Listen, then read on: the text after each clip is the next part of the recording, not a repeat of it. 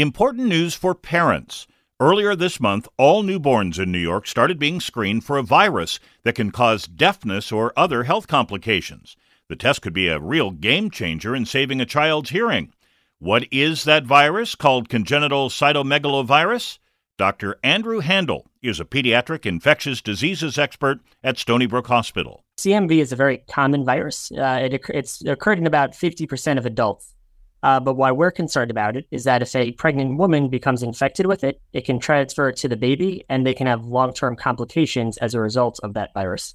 He says the virus is passed in utero before the baby is even born. It's a very common virus. It's similar to EBV, or the virus that causes mono.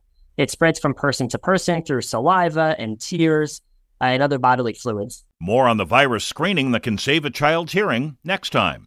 I'm Steve Scott, WCBS 880 News.